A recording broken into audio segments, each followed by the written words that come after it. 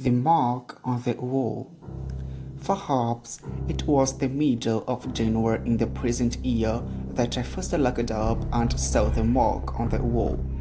In order to fix a date, it is necessary to remember what one saw. So now, I think at the fire, the state film of yellow light opened the page of my book, The Three Chrysanthemums in the round glass bowl on the mantelpiece. Yes, it must have been the winter time, and we had just finished our tea. For I remember there was I smoking a cigarette when I looked up and saw the mark on the wall for the first time.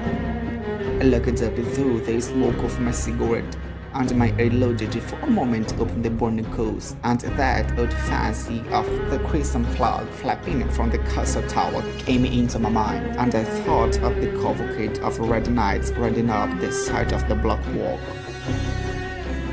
Whether to my relief the sight of the mark interrupted the fence, for it is an older fence, an automatic fence made as a child for house.